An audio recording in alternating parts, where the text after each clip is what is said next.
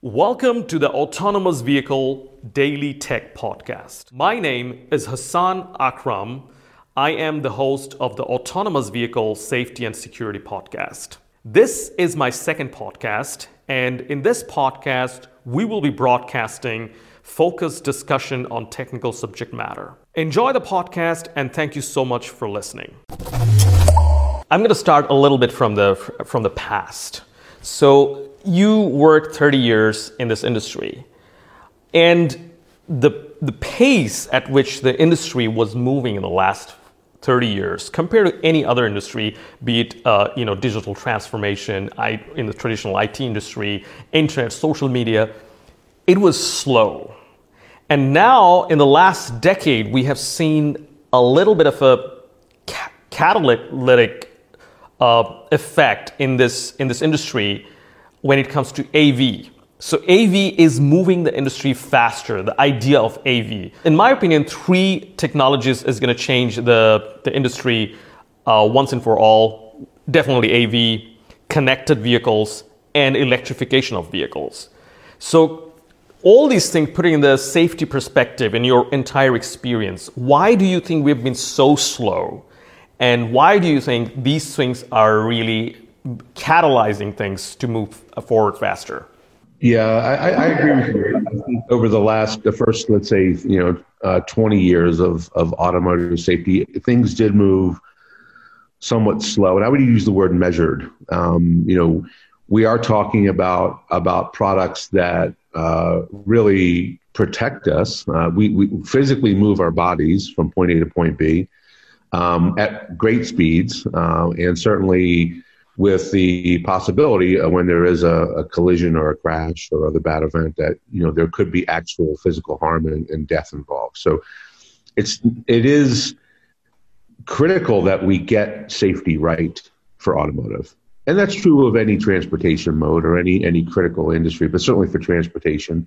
We think about we think about the way that we live. Transportation is critical. It's one of the basic needs, basic human needs. We have to get to places to get food or to interact with people or to go to the hospital or to go to school. And so it has taken time, but frankly, that time was important to get it right. And so for the first, let's say, 30 years of automotive safety, focused on crash worthiness, what happens in a bad event, what we call a crash. We were innovating then, and that took time. Now, I will say that you're absolutely right. Things have accelerated with the opportunity of, I'll use crash avoidance broadly, but certainly with ADAS and automation.